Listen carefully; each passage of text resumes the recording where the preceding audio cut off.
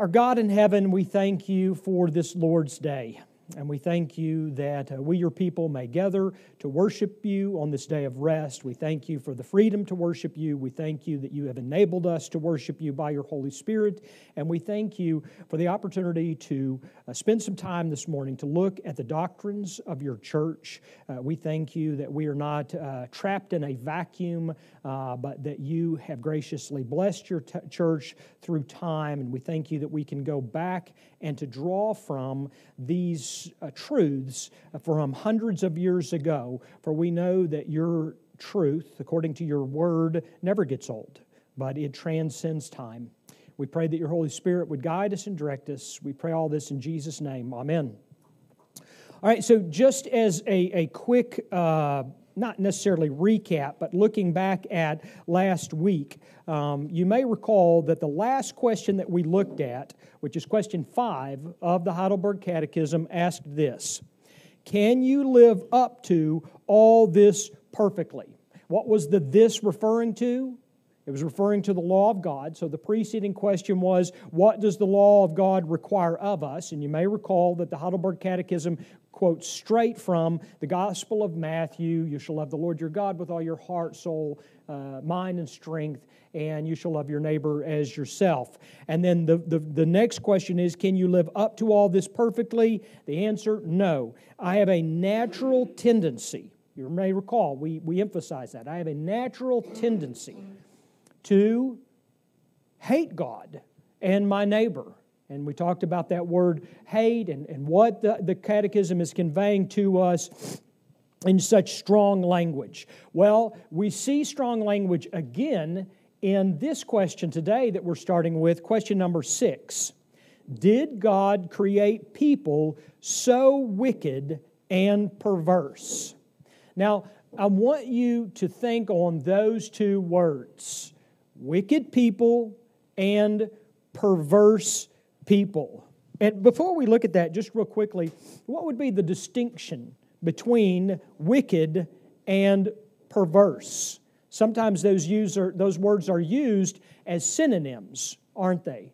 But the Heidelberg Catechism uses those two words. And so what would be the difference between wicked and perverse?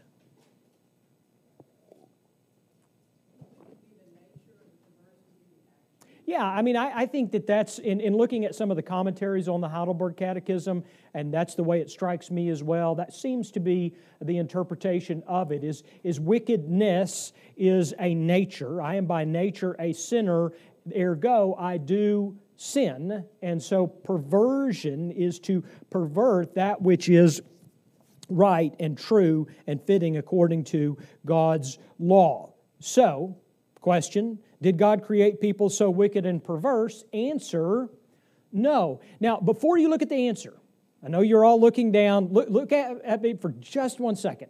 I want to encourage you before we look at this answer, because as much as I love history and as much as I love historic theology, I want to remind you how remarkably current this issue is.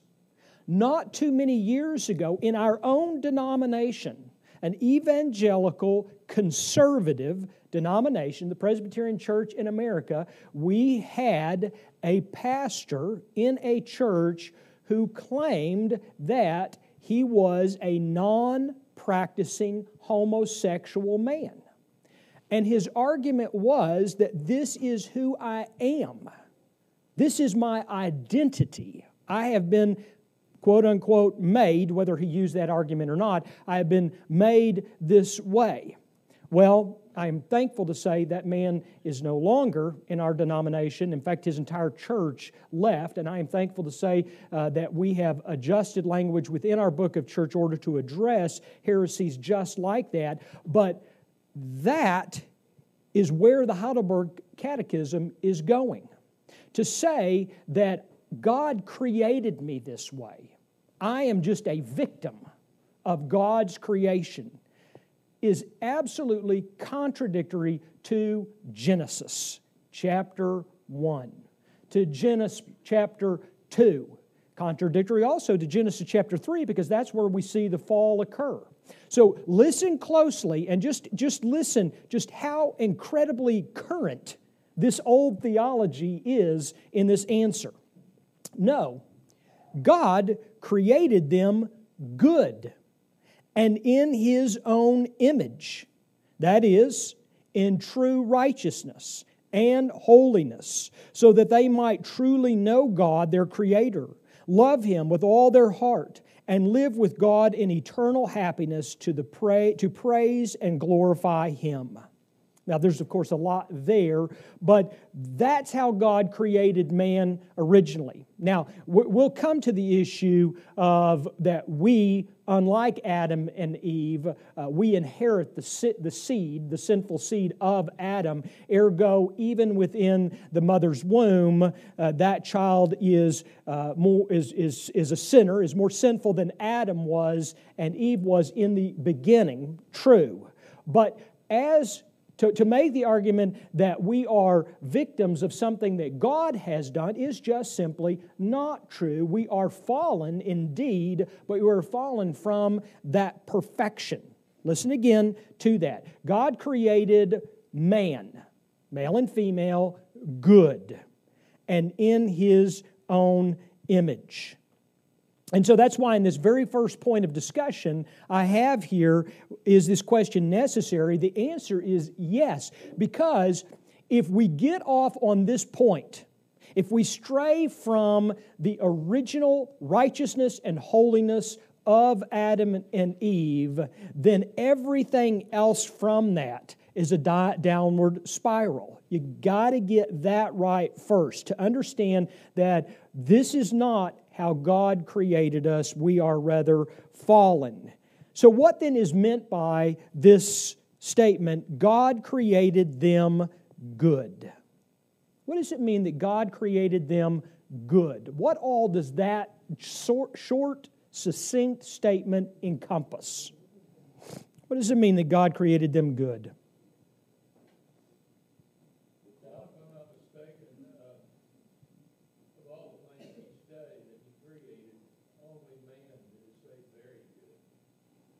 Well, that is true. That you're not mistaken. That's true. But remember that at the conclusion of creation, what did God say regarding man and all of creation? It's very good. So it was good. It was good. It was good. And absolutely, you're accurate. And then God made man, and that was very good. But then man and creation equaled a total creation of very good. But what does that mean? What does it mean that God was created? That rather God created them good, without fault. And what would faults be? Okay, sin. And what would consequences of that sin be? Yeah, aging, dying, corrupted in the whole man, we might say. And so if you think about this, if Adam had never sinned, would he have lived forever? Yeah, he would have, because death is a consequence of sin. So if he had never sinned, he would have lived forever. And incidentally, just to chase this rabbit on out to the back 40, don't forget that we see this in the topic of everlasting life, of eternal life in Revelation. There's a connection between Genesis and Revelation, to where when we get to Revelation, all of a sudden we start seeing things that were only seen in Eden. And we start seeing a return to characteristics of Eden. And all of a sudden we get a picture of everlasting life, of eternal life. And interestingly enough, it is a return to Eden. We will be just as righteous, just as perfect forever as Adam was in the beginning. And so to say that God created them good, He created them without sin, without aging, without death, without the corruptions that come with this. And then, what is meant by in His own image? Now, while you're thinking about this, here's what Scripture says. God said, let us make man in our image, after our likeness, and let them have, etc., etc. He describes what man will do in terms of dominion, so forth and so on. And then it concludes, God created man in His image. In the image of God, He created him. Male and female, He created them. So that's a comprehensive statement in Hebrew poetry, as it were, describing what God did. But what does that mean? What does it mean that God created man, male and female? He created them in His own image.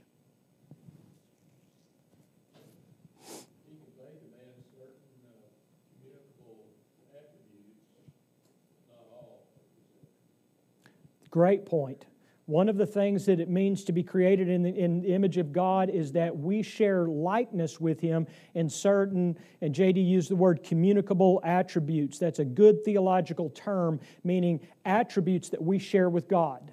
In contrast to incommunicable attributes, those are attributes that we do not share with God. What would be an example of an attribute that we do not share with God? Omnipotence. Well, true, but in the beginning they were perfect. Omniscience, all-powerful, all-knowing, omnipresence, that's right. God is a spirit. He is present always. And so there are a number of characteristics that we don't share with God, but there are some that we do share with God. What would be one or two of those communicable attributes? Wisdom.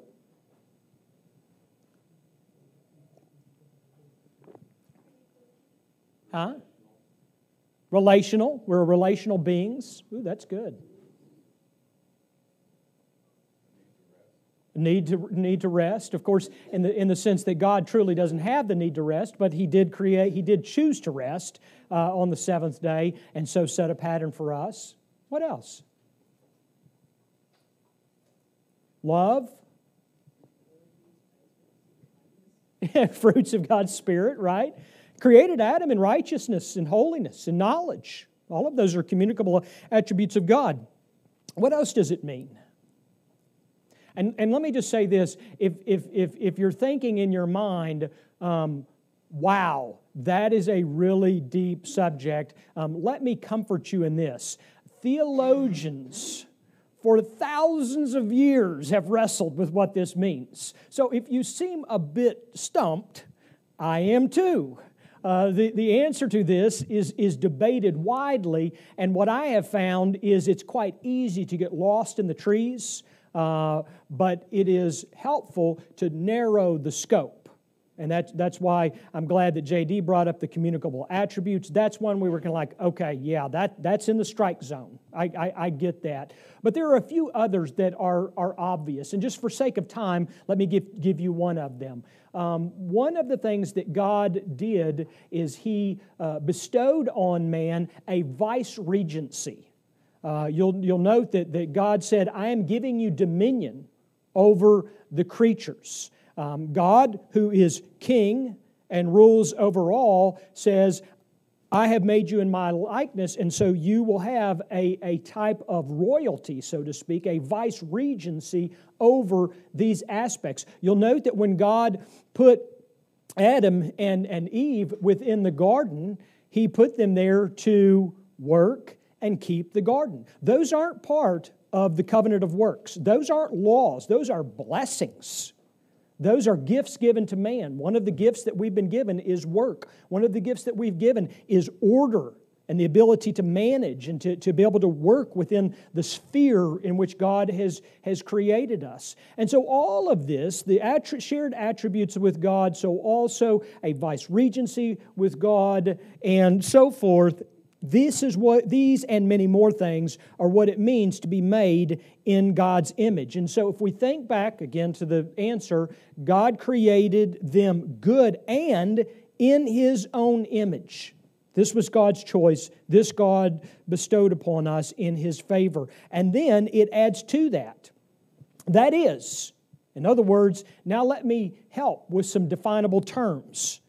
True righteousness and holiness. What would be the distinction there between righteousness and true righteousness? I think that the emphasis there is perfection.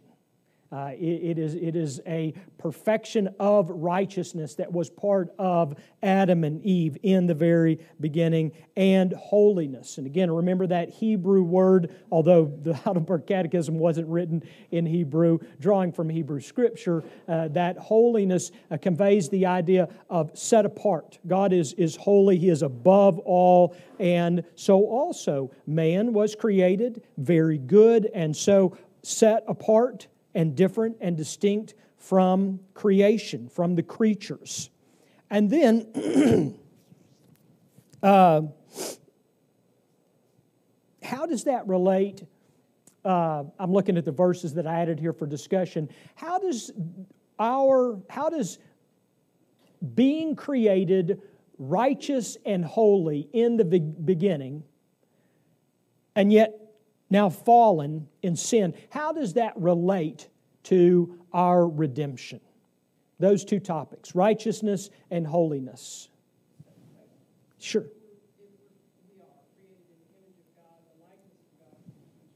I've got to move. I'm getting a bad reflection off that car. Okay. Yeah. I'm still here.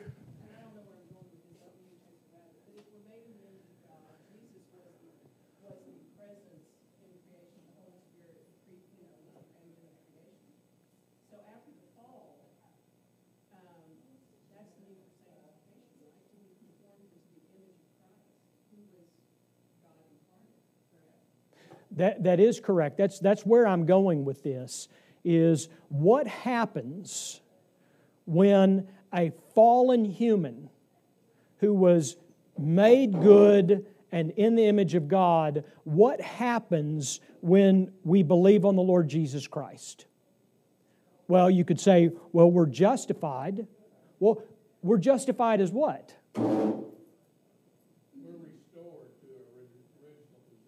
Well, we're on the way. Our original position. That's right. We're justified as righteous, meaning that in our standing before God, in God's sight, judicially, we are righteous.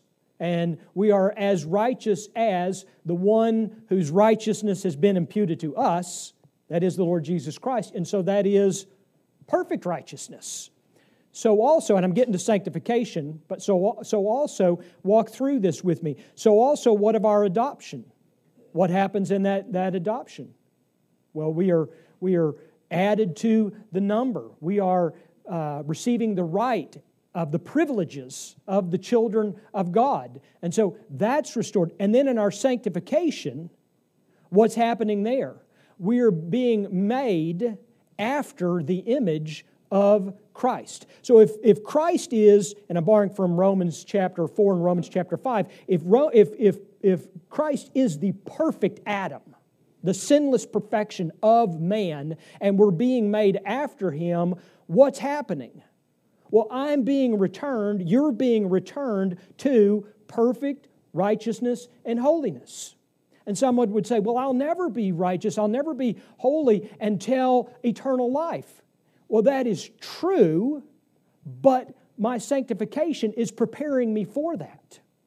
That's why the Holy Spirit is at work and serves as the guarantee of that inheritance, that eternal life. And so God is at work in you and in me, restoring us to, I think that's the word J.D. used, wasn't it? Restoring us to the image of Christ. And so the idea of righteousness and holiness and the restoration of that is that new self created. This is the way Paul puts it. You got this verse on your handout in Ephesians chapter 5, that in our new self, we are created after the likeness of God. That expression should ring a bell with Genesis. In the image of God. We are created after the likeness of God. Just as God is righteous and holy, so also we are created after that in Christ Jesus. And that's why Paul in Colossians chapter 3 says that having put on the new self, which is being renewed in knowledge after the image of its Creator.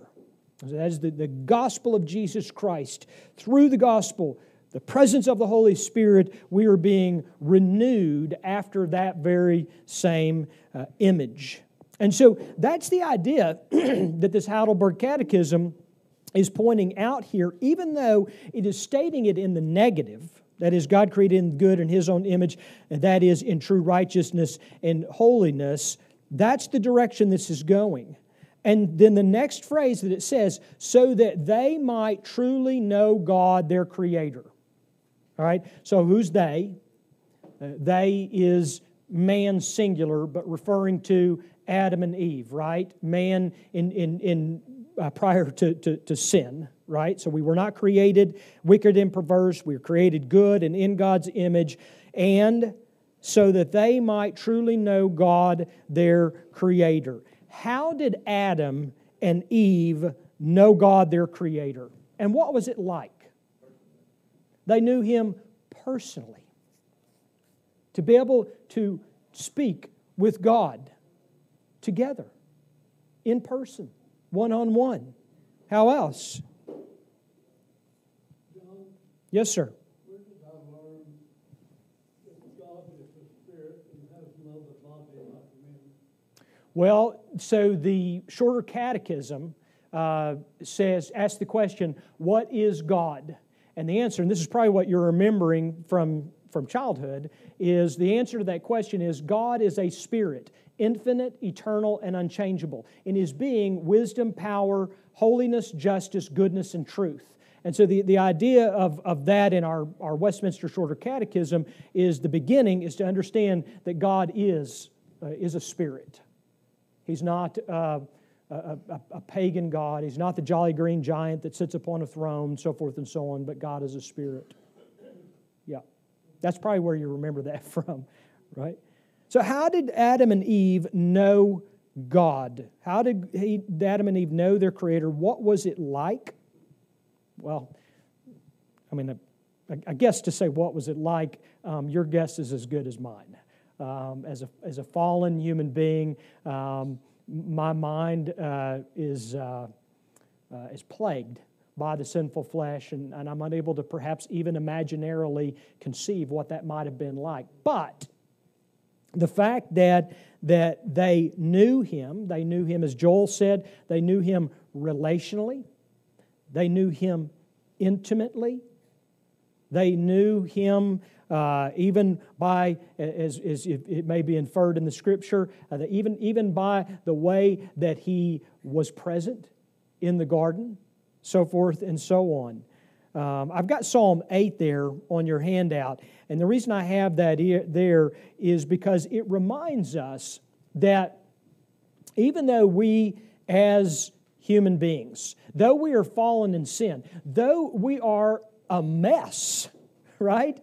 And yet, the psalmist reminds us that God has made man a little lower than the heavenly beings and crowned him with glory and honor. You have given him dominion over the works of your hands. You have put all things under his feet.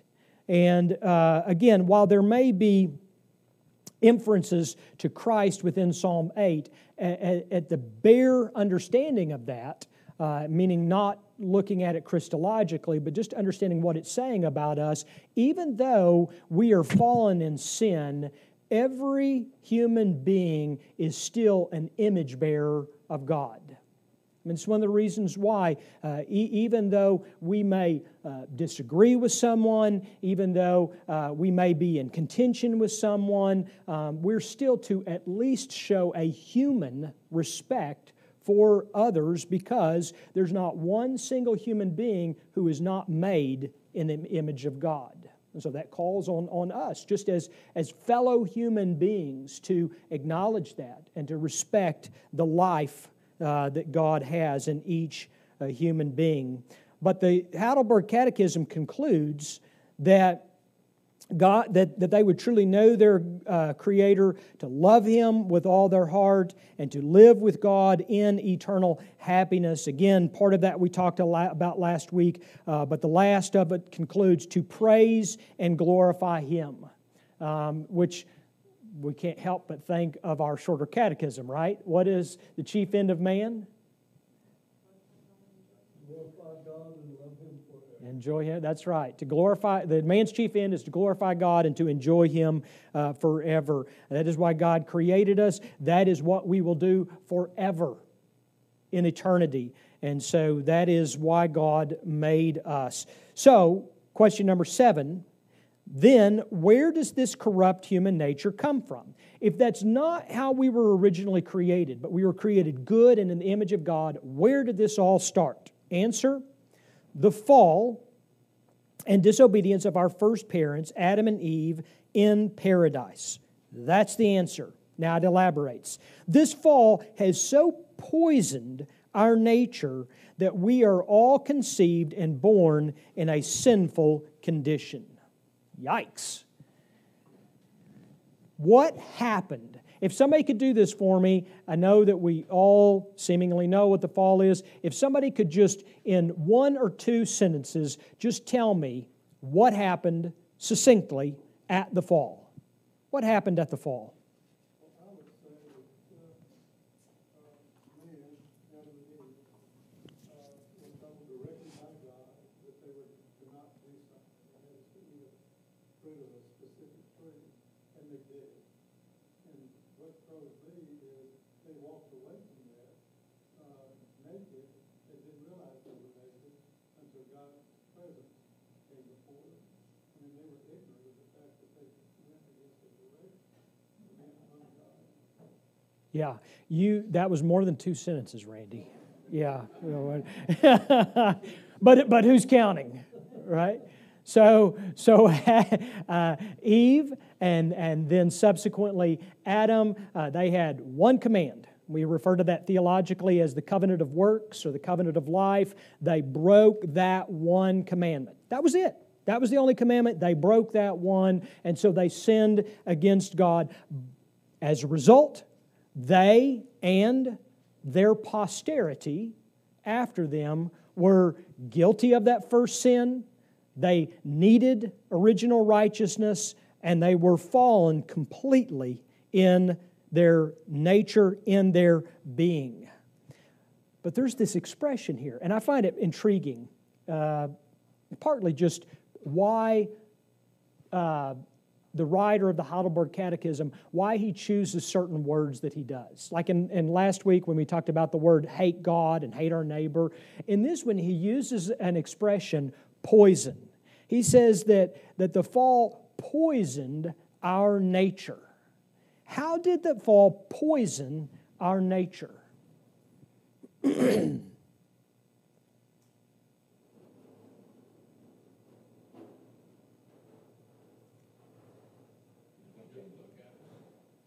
Do what, Joel? You can't change it. Can't change it. Yeah. It's in you. It's not something you can no, there's nothing you can do.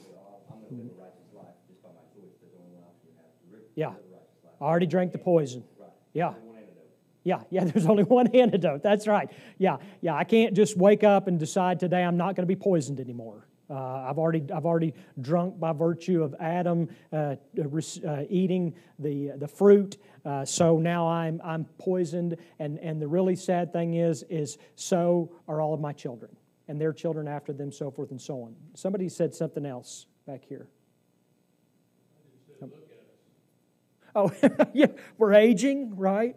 Yeah, we're poisoned. Although some are getting a little better looking, right? Yeah. Yeah. And we're going to talk about that if we have time. Talk about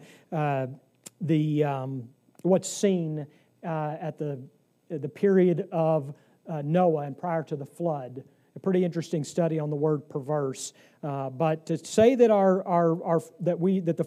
that our nature is poisoned at the fall is to say that sin has so perverted our nature.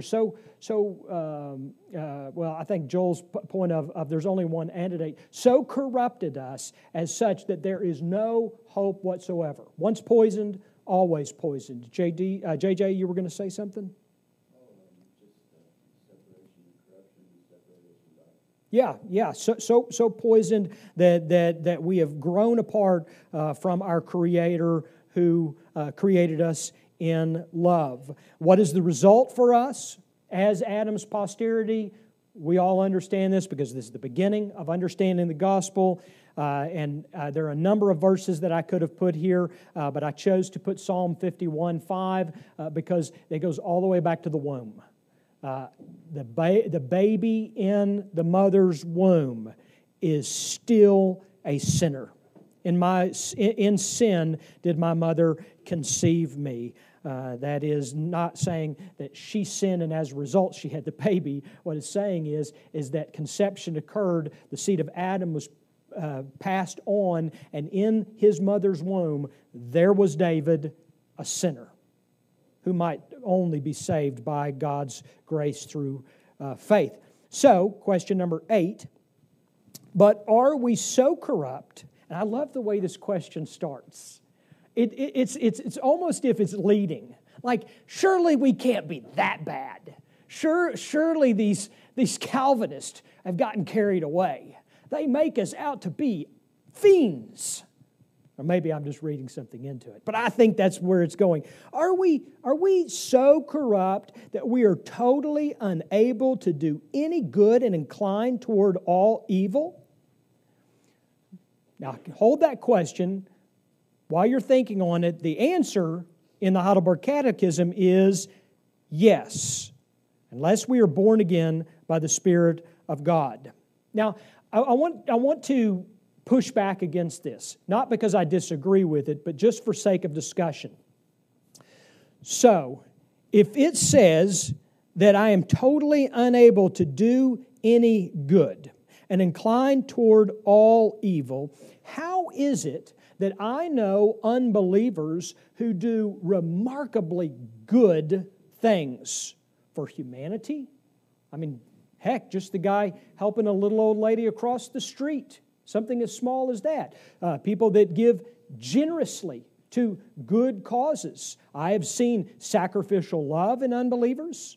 I have seen people be willing to even die for other people who do not know the Lord. So how is it that this can say, and how is it that we believe that someone is totally unable to do any good, and my other part is inclined toward all evil? Does that mean that in the unbeliever's heart and mind that he or she is always in pursuit and can think of nothing else but to do evil things that are contrary to God's law?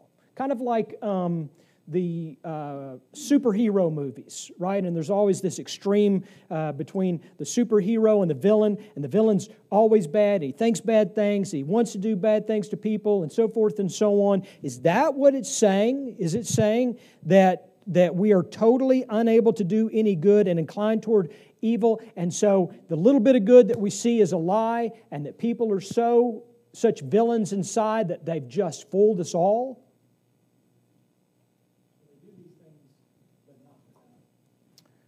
Say that, well, I'm going to repeat you. Bradley said they do good things, but they don't do them for God.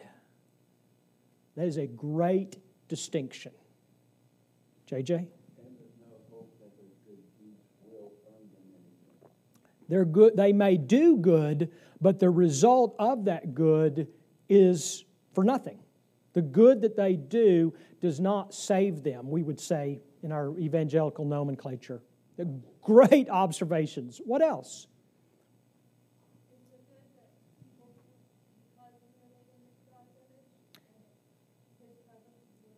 I'm going to run over and give you a high five. I think that is exactly the logic that flows with these in that order. We, even the most vile of humans, may somehow do some good deed. And that good deed arises out of, albeit they are sinners and fallen, that goodness arises out of their being made in the image of God.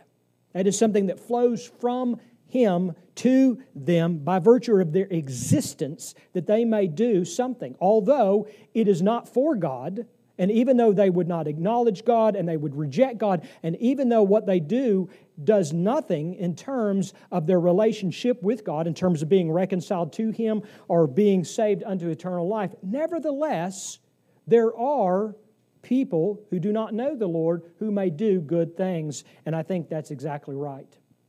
What else? Other observations? Well, these are excellent observations, and I think the summary of this is that what the Catechism is expressing is not that people who are fallen in sin don't do quote-unquote good things, but the good things according to the perfect standard of God fall far short. It's why, incidentally, we quote Romans 3:23 all the time. But I find it interesting that everybody gets the first part and forgets the last part. What's Romans 3:23 say? All have sinned. Got it. We've got that, right? Total depravity. But what's the last part? Why does Paul say, and fall short of the glory of God? Why not say, and fall short of God's righteousness?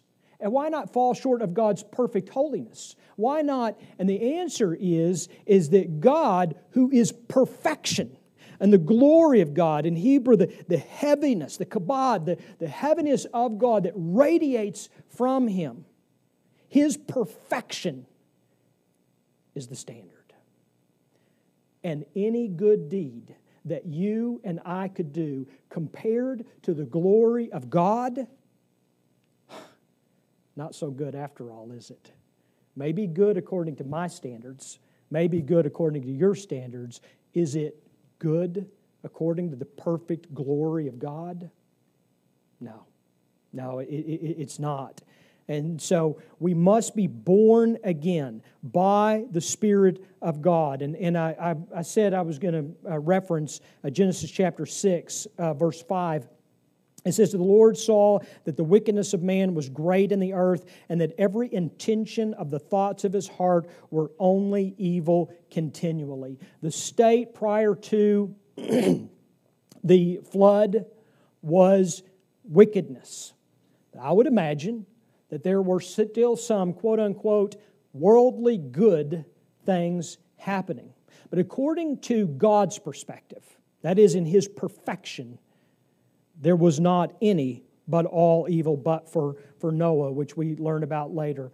Incidentally, when God, and just to chase this rabbit briefly, and we're almost out of time, but when God destroyed mankind, but for those that He saved on the ark, when God destroyed mankind and wiped them off the face of the earth, and so also then began to repopulate the earth via Noah and his family, what were some of the first things that Noah and his descendants began to do? Well, Noah got drunk. His youngest son, some way, somehow, in a shame culture, sinned against his father. Their descendants proceeded from them, and you get, in a relatively short amount of time, you get the Tower of Babel. What's happening at the Tower of Babel? One language, and so everybody's like, well, we all speak the same language. We can cooperate here by virtue of us being able to, we are the world. We are the people. We are to build a tower up to heaven and glorify ourselves. And that's what they did. Yeah.